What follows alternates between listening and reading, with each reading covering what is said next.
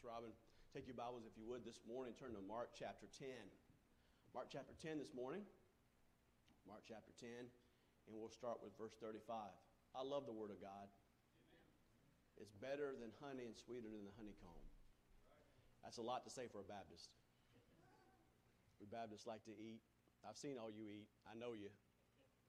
You do like to eat. But I love the Word of God because food just helps you for a little while. But spiritual food is with you forever. There's only two things that are going to last forever, and that's the souls of men and the Word of God. Everything else is going to be gone. Now, we're going to get to eat in heaven, amen. Some heavenly manna, some angel food cake. Some real good food. But we won't have to worry about Weight Watchers up there, amen. We won't have to count any calories. Y'all should be shouting for joy or something up here. Praising God, man. No more diet pills or potions. Amen. So glad for the Word of God. It's always perfect.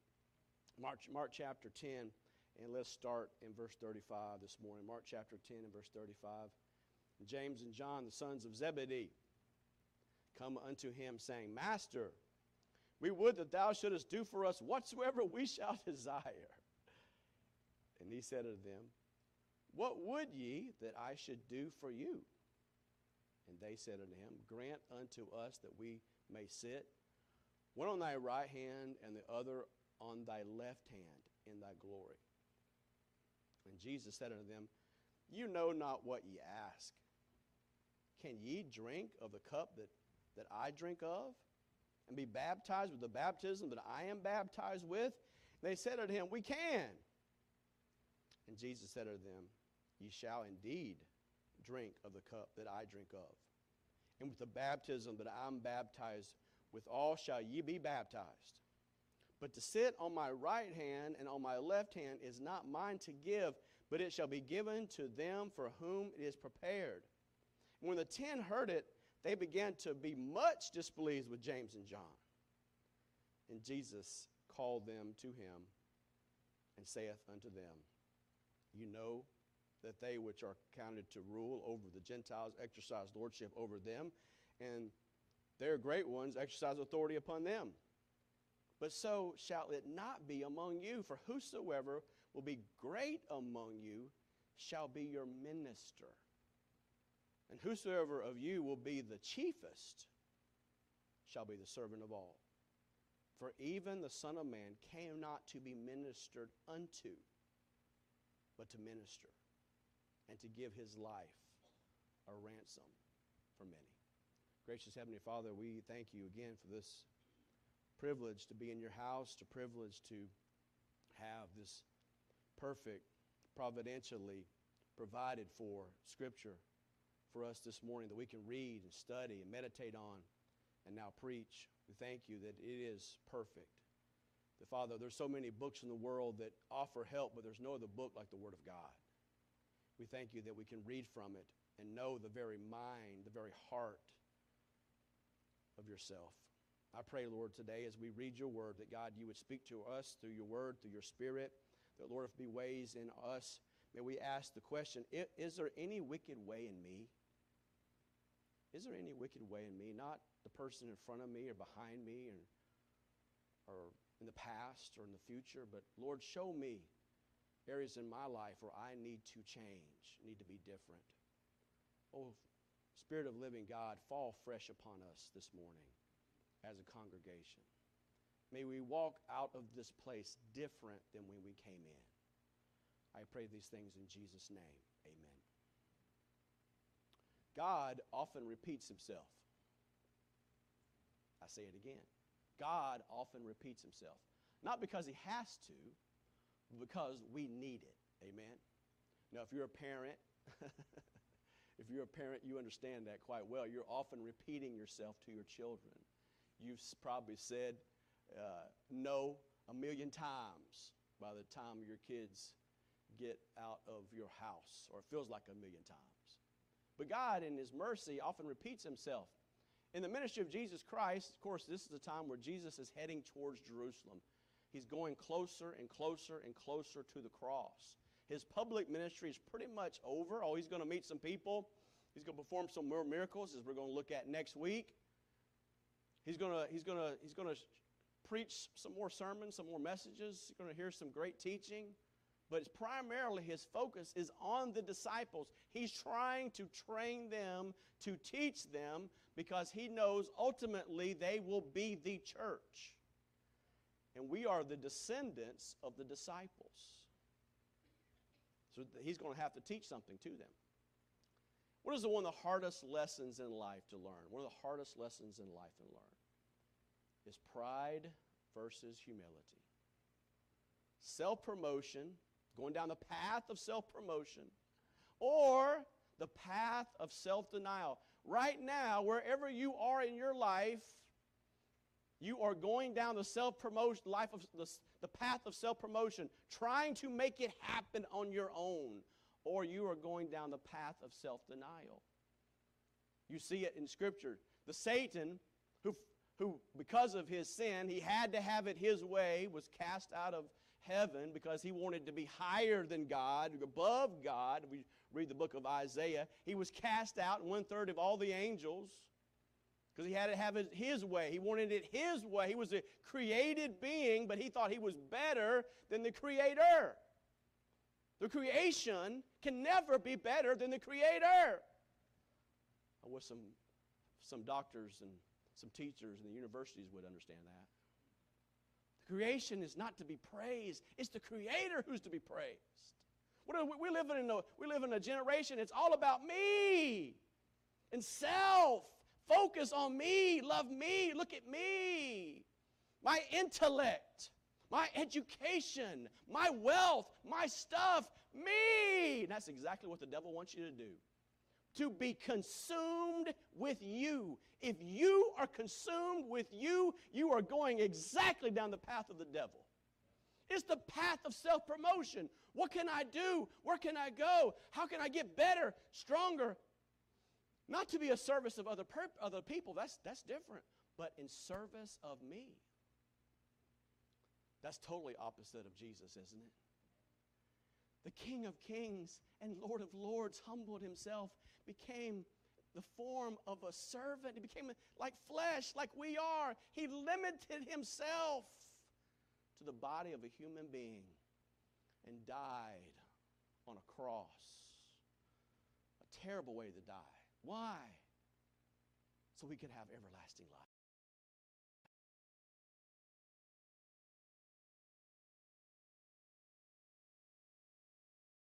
But just because you mean well doesn't always mean you do well. Amen?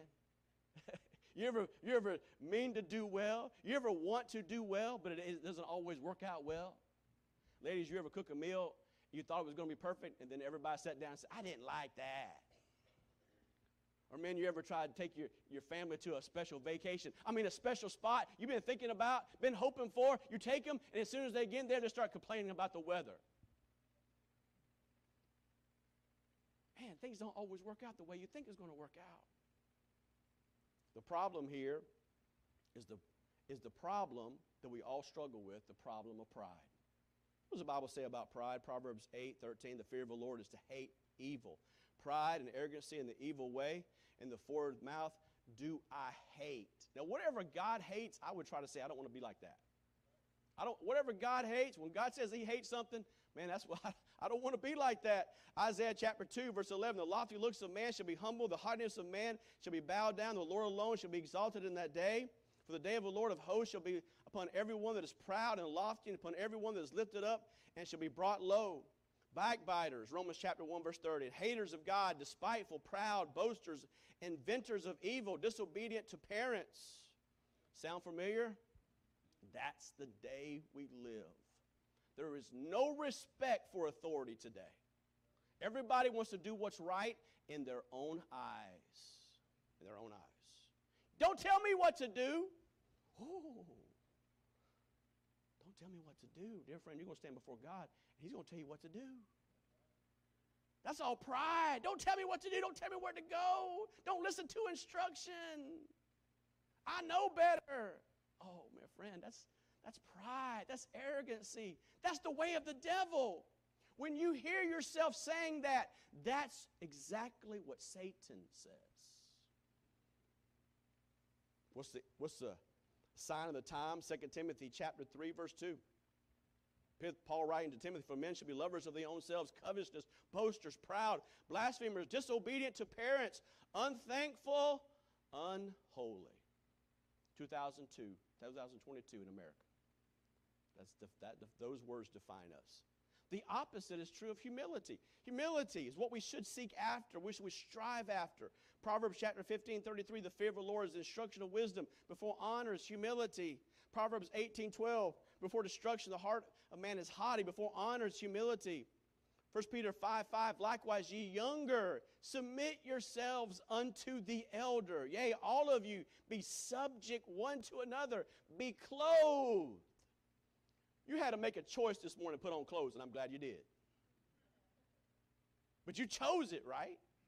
You chose to wear something that you put on. You know what you have to choose every day? You have to choose to put on humility. You can't just go up there and say, well, I think I'll just wing it. No, you can't wing it. You got to ask for it. I need humility today, God. For God resisteth the proud and giveth grace to the humble. These common men with common struggles. Sometimes even the best of believers, disciples, quarrel, disagree, get frustrated. One wants to be this, one wants to have the front seat, one wants to get the back. One wants to do this, one wants to do the other. This young couple that I married yesterday, I told them, now believe it or not, you're going to have disagreements. Believe it or not. You're going to have to decide how much Gator football you're going to actually watch in that house. Brother Travis. You're going to have to decide, come Thanksgiving, are we going to Haines City or are we going to go to Gainesville? Then what we're going to do at Christmas? You're going to have to make those decisions. Now, you can get mad at one another and get upset and get all mad, but you're going to have to humble yourselves and submit yourselves one to another, as the Bible says, in the fear of the Lord. Because if you try to have it your way before long, you won't last long. And why do people get divorced all the time? Because they have to have it their way. It's division. Division always happens when people have to have it their way. So what can we learn from this passage about self-promotion and self-denial? First of all, we see this selfish request. And the individuals with this request in Mark chapter 10, verse 35. This is James and John, the sons of Zebedee. Now, in studying this, I learned a little bit about this. Now, in a companion passage, book of Matthew, and it's good to always look at companion passage, we find out that this is not just James and John that's here. Actually, in Matthew, we learn their mother is involved in this. The mother of the sons of thunder, the sons of Zebedee, are involved in this. And she asks, she's a part of this. But Mark's perspective, as we looked at, which really is Peter's, but Matthew said, the mama's involved in this. And why is the mama so important? Because as I looked at it, at the end, when Jesus is there, there's only 3 women with him at the cross. Mary Magdalene, and then the mother of Jesus Christ, and a third woman. I tried to figure out who was that third woman. You know who that third woman is? That third woman is the woman we're talking about right here. She's actually the sister of Mary, the mother of Jesus. So this is not just 2 people coming, 2 disciples coming to ask Jesus. Jesus is actually related. They're cousins. I didn't know that until I studied this out and found that out. So that makes it a little bit different. If somebody comes to you and asks something, that's one thing. But if your family member comes to ask you, that's a whole lot different. Because then if you say no to your family member, you got to hear about it for the rest of your life. Oh, you didn't get invited to the reunion. You didn't get the invite. You're out. So these relations, James and John, come to him and they ask a question, a very, very important question. They say, Master, we would that you should do for us whatsoever we shall desire. That sounds pretty immature, isn't it? Sounds like a little kid coming up to mommy and daddy and says, now, mommy and daddy, we want you to do what we ask you to do, but will you do it? Sounds kind of immature.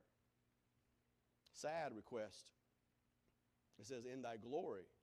They did recognize that Jesus is the Messiah and one day he would rule upon the earth. But we see the carnality of the interest, that you may sit on one of the right hand and one on the left hand in his glory. They wanted James to sit on one side and John to sit on the other side.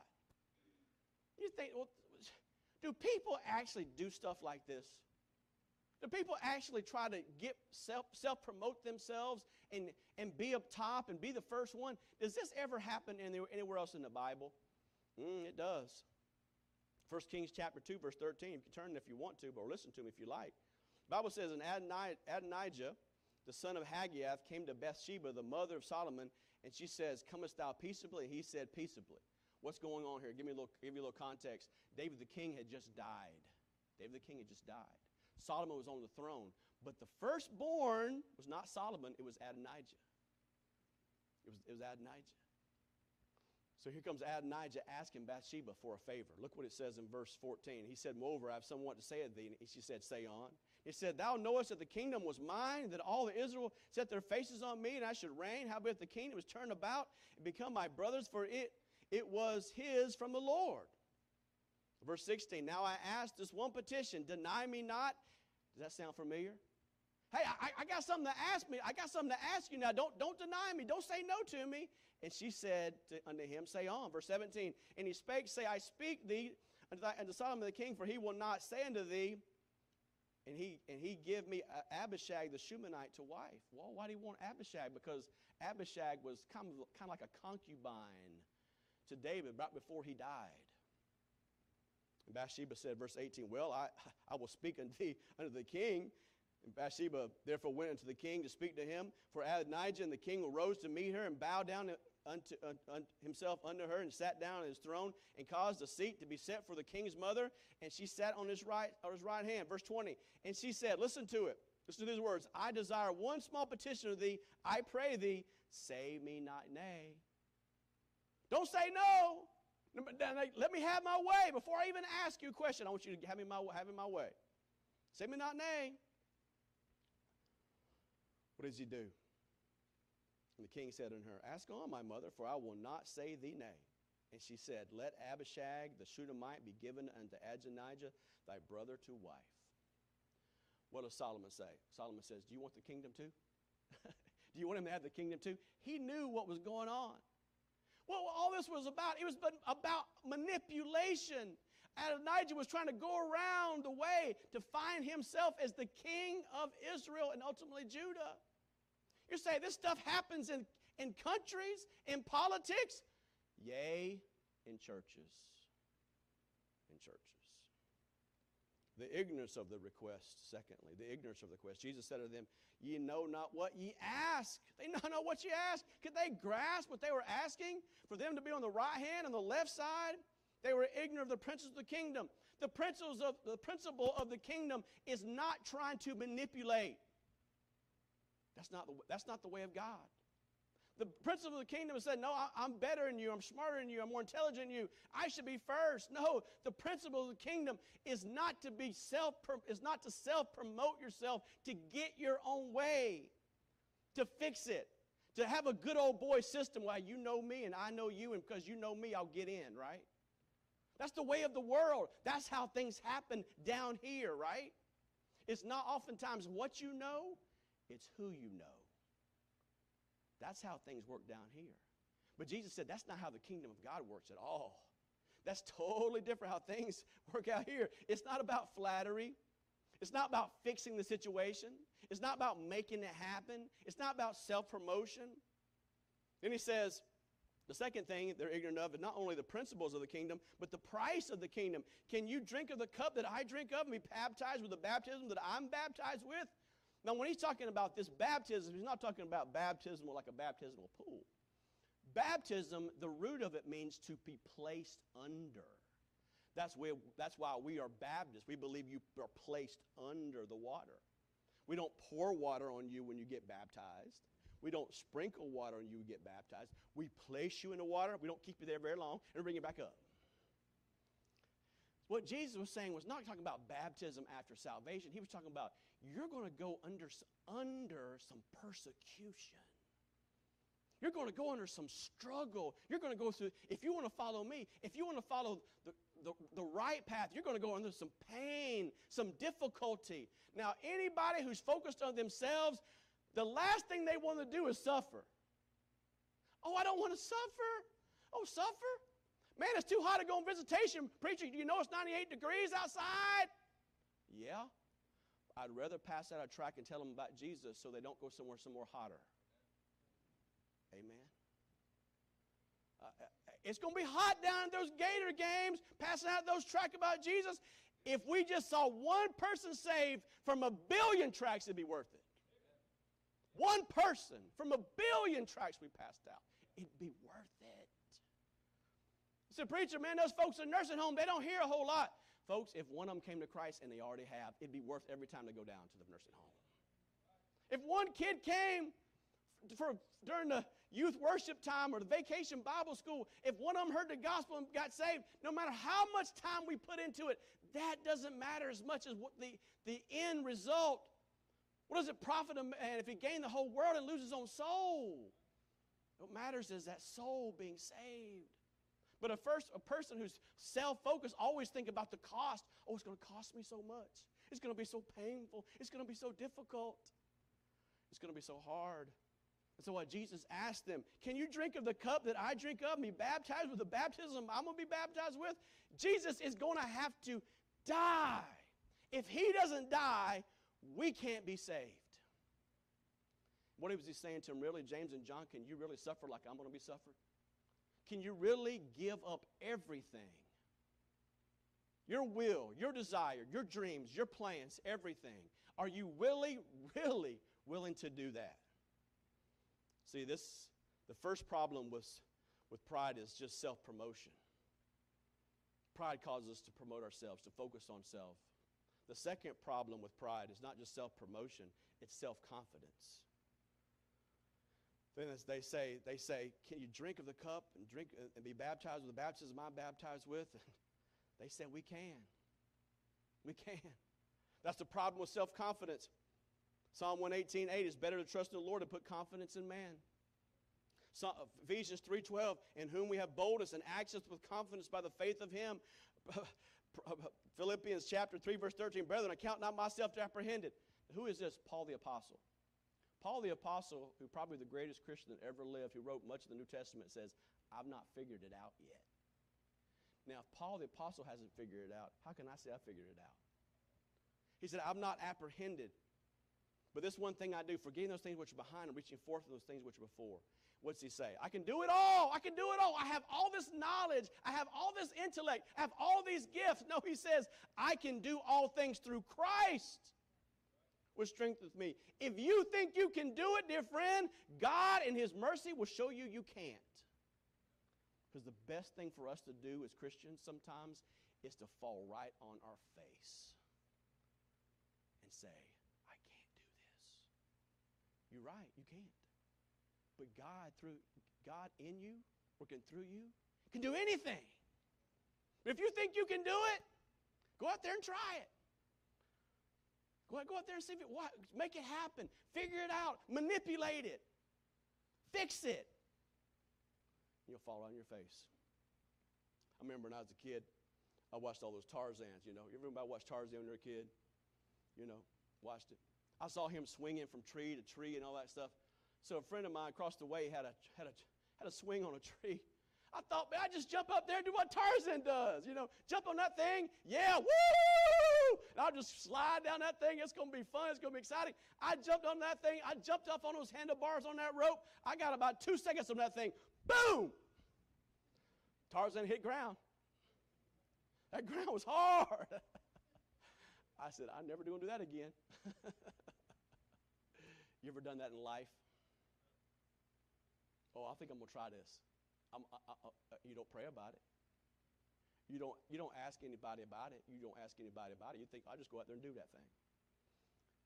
And you find yourself looking straight up at the stars and thinking to yourself, that was the stupidest thing I've ever done in my life. But that was probably the best lesson that you ever learned in your life. Success, dear friend, is not always God's will for your life. Sometimes failure is the best lesson in your life. if you look at it from the right perspective.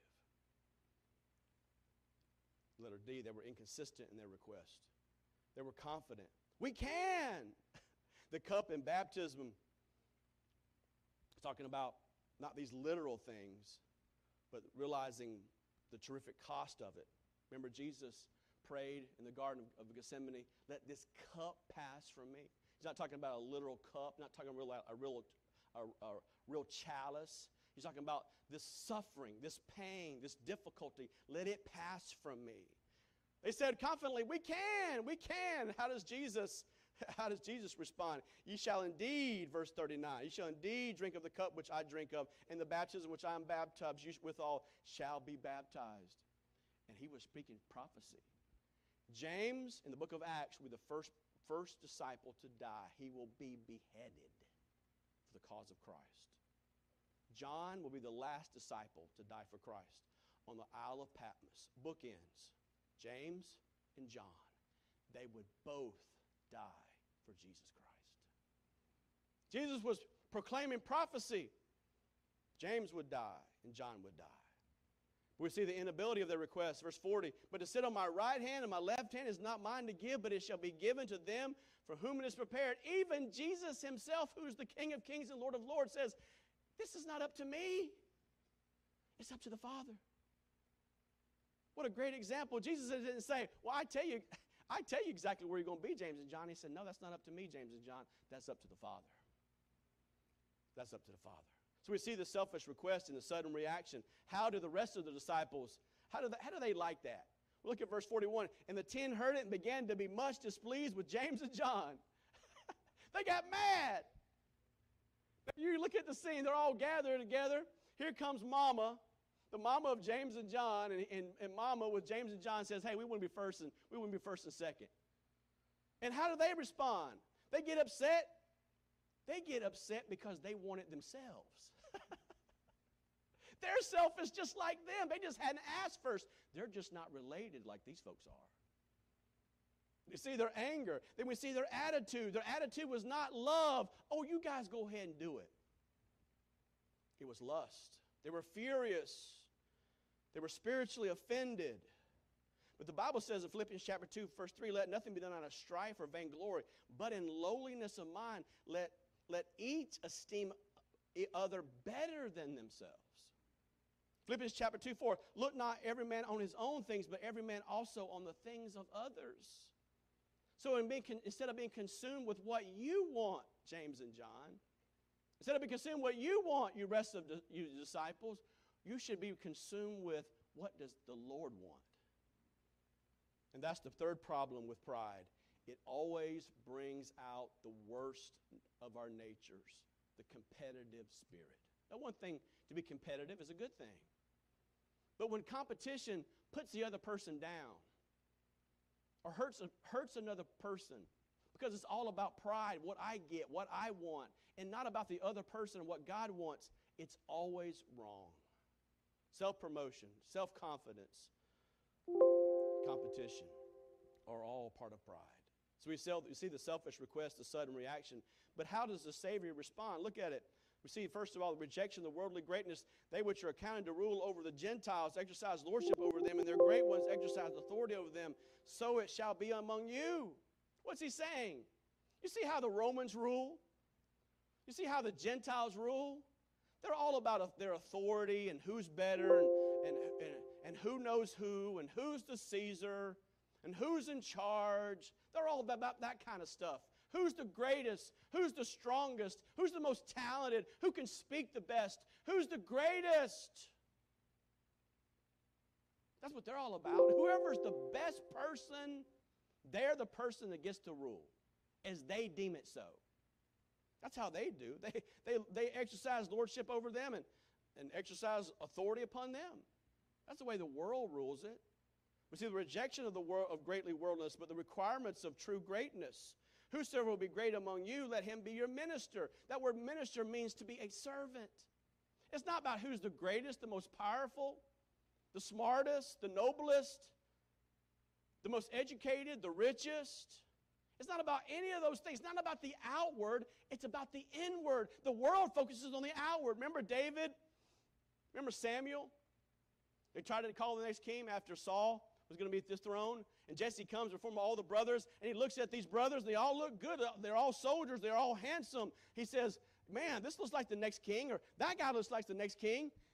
What does God say? Don't look at their outward appearance, but look at their heart. Man looketh on the outward appearance, but the Lord looketh upon the heart. It's not what you see. All that glitters is not gold. It's not what you see. It's what the internal is. What's the heart of the matter?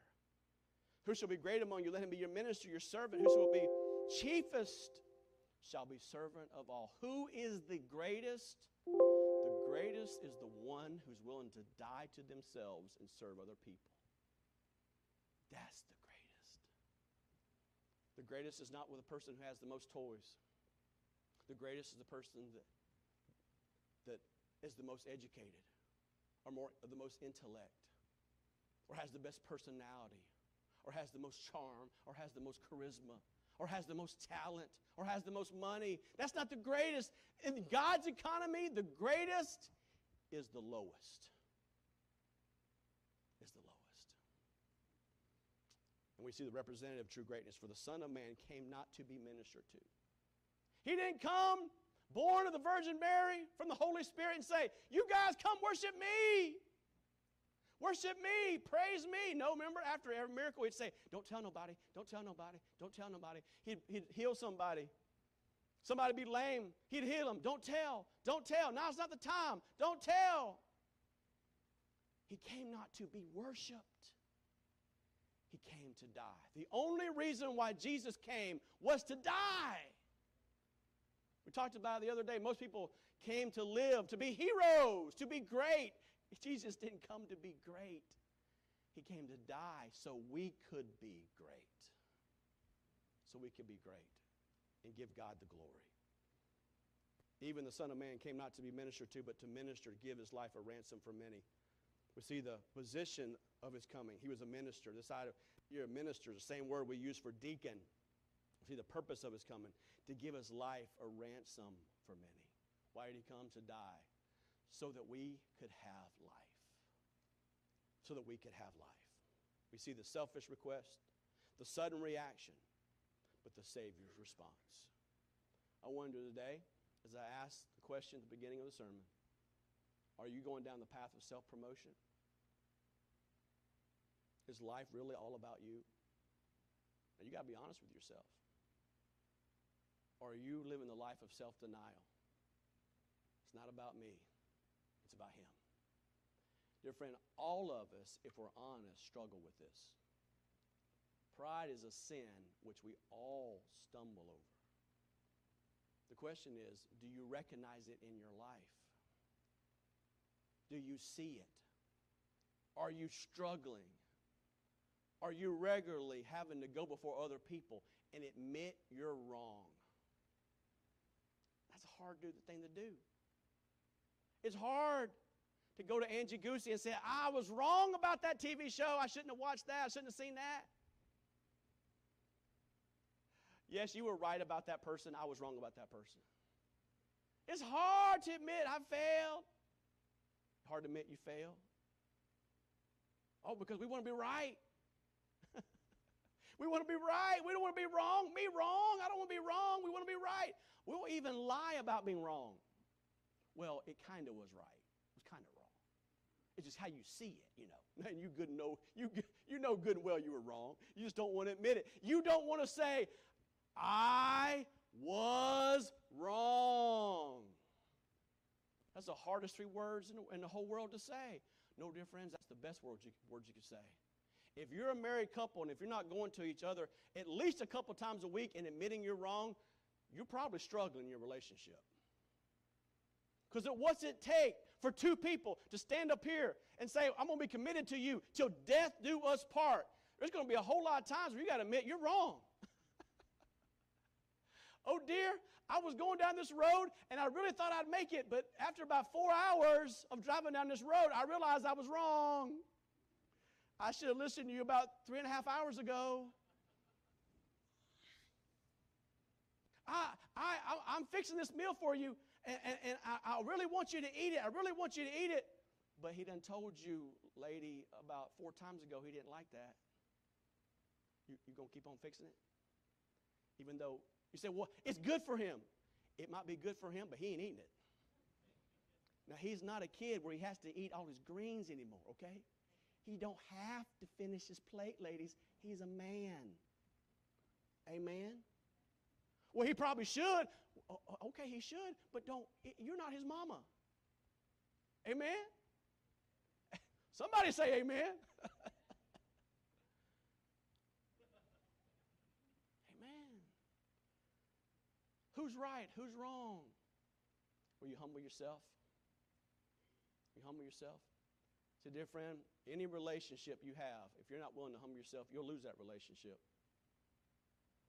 That goes for your marriage relationships. That goes for your work relationship. You can't always be right. You can't always be right in work, right?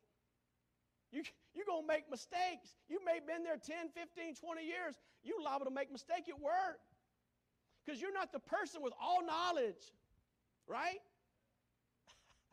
Man, I've studied the Bible, and I found out this week that Mary had a sister who was I never heard that in my life. I never studied that. I never seen it. There's stuff I'm still learning from the Scriptures, and I got 2 degrees in the thing. What's God continually trying to teach me? Marty, you don't know everything. I don't know everything. And that's good. Because this is the authority. This is the authority. I'm just a messenger telling you what it says. Oh, dear friend, we all need a dose of humility every once in a while to admit we're wrong. Because if we don't do that, we get divided. And God doesn't want us to divide. He wants to develop us. Because we must recognize that we're different. Everybody in this room is different, right? Some love blue this morning. Some love black. Some love brown. Some love gray. We got some Gator fans in this room, amen? We got a few Seminole fans in this room, amen? We got a few Gator fans in this room, amen? We even got a few Tiger fans in this room, amen? Tiger. We got a few Wildcats in this room. Now, we can have a just about brawl. Who's the best? The Gators. We can be different. We can be different. God wants to develop us. God wants to develop us. So we'll be discerning. So we'll be disciples. So we'll grow together in unity. I read about a young lady. Her name was Adelaide Pollard. Adelaide Pollard, what a name. Her parents gave her the name Sarah, but she didn't like the name Sarah. She went back to Adelaide. She was born in Ohio during the Civil War, and after going to college at Boston School of Oratory, which is now Emerson College, she moved to Chicago to teach in the girls' school. She got caught up in some religious movements in her life. She followed some well-known preachers of that day. But eventually, she believed God had called her to be a missionary to Africa. But God didn't let her go to Africa. She was discouraged. She was defeated. She wanted to give up. And she went to a prayer meeting at a church one night, and a lady prayed, an elderly lady prayed this prayer. It doesn't matter what you bring into our lives, Lord. Just have your own way. And that thought kept ringing in her mind.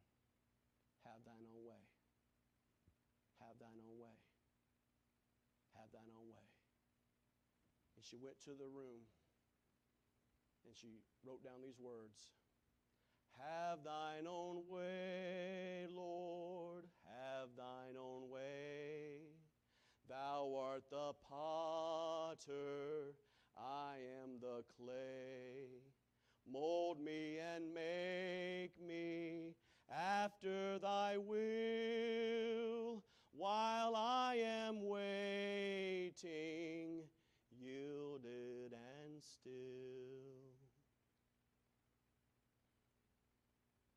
She went to the mission field, came back to America, and for the rest of her life, she served Jesus. But she had to die to her way. Are you willing to die your way today? Oh, I want to do. I'd like to. I think I should. Maybe that's exactly what you should do. But have you asked Jesus about it? Or are you trying to do this on your own? The Lord spoke to the Lord spoke to you? Are you sure you're not going your way or God's way? Dear friend, or are you going down the path of self-promotion? What I'm going to do? Or are you going down the path of self-denial?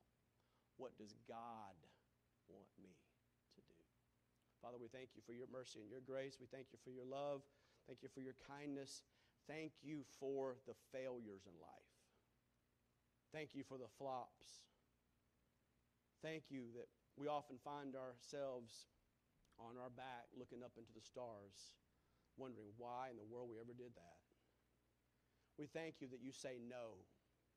We thank you that you say not now. We thank you that you humble us because we are often proud. We have to have it our way. Oh God, I pray that you'd speak to our hearts and help us to be honest.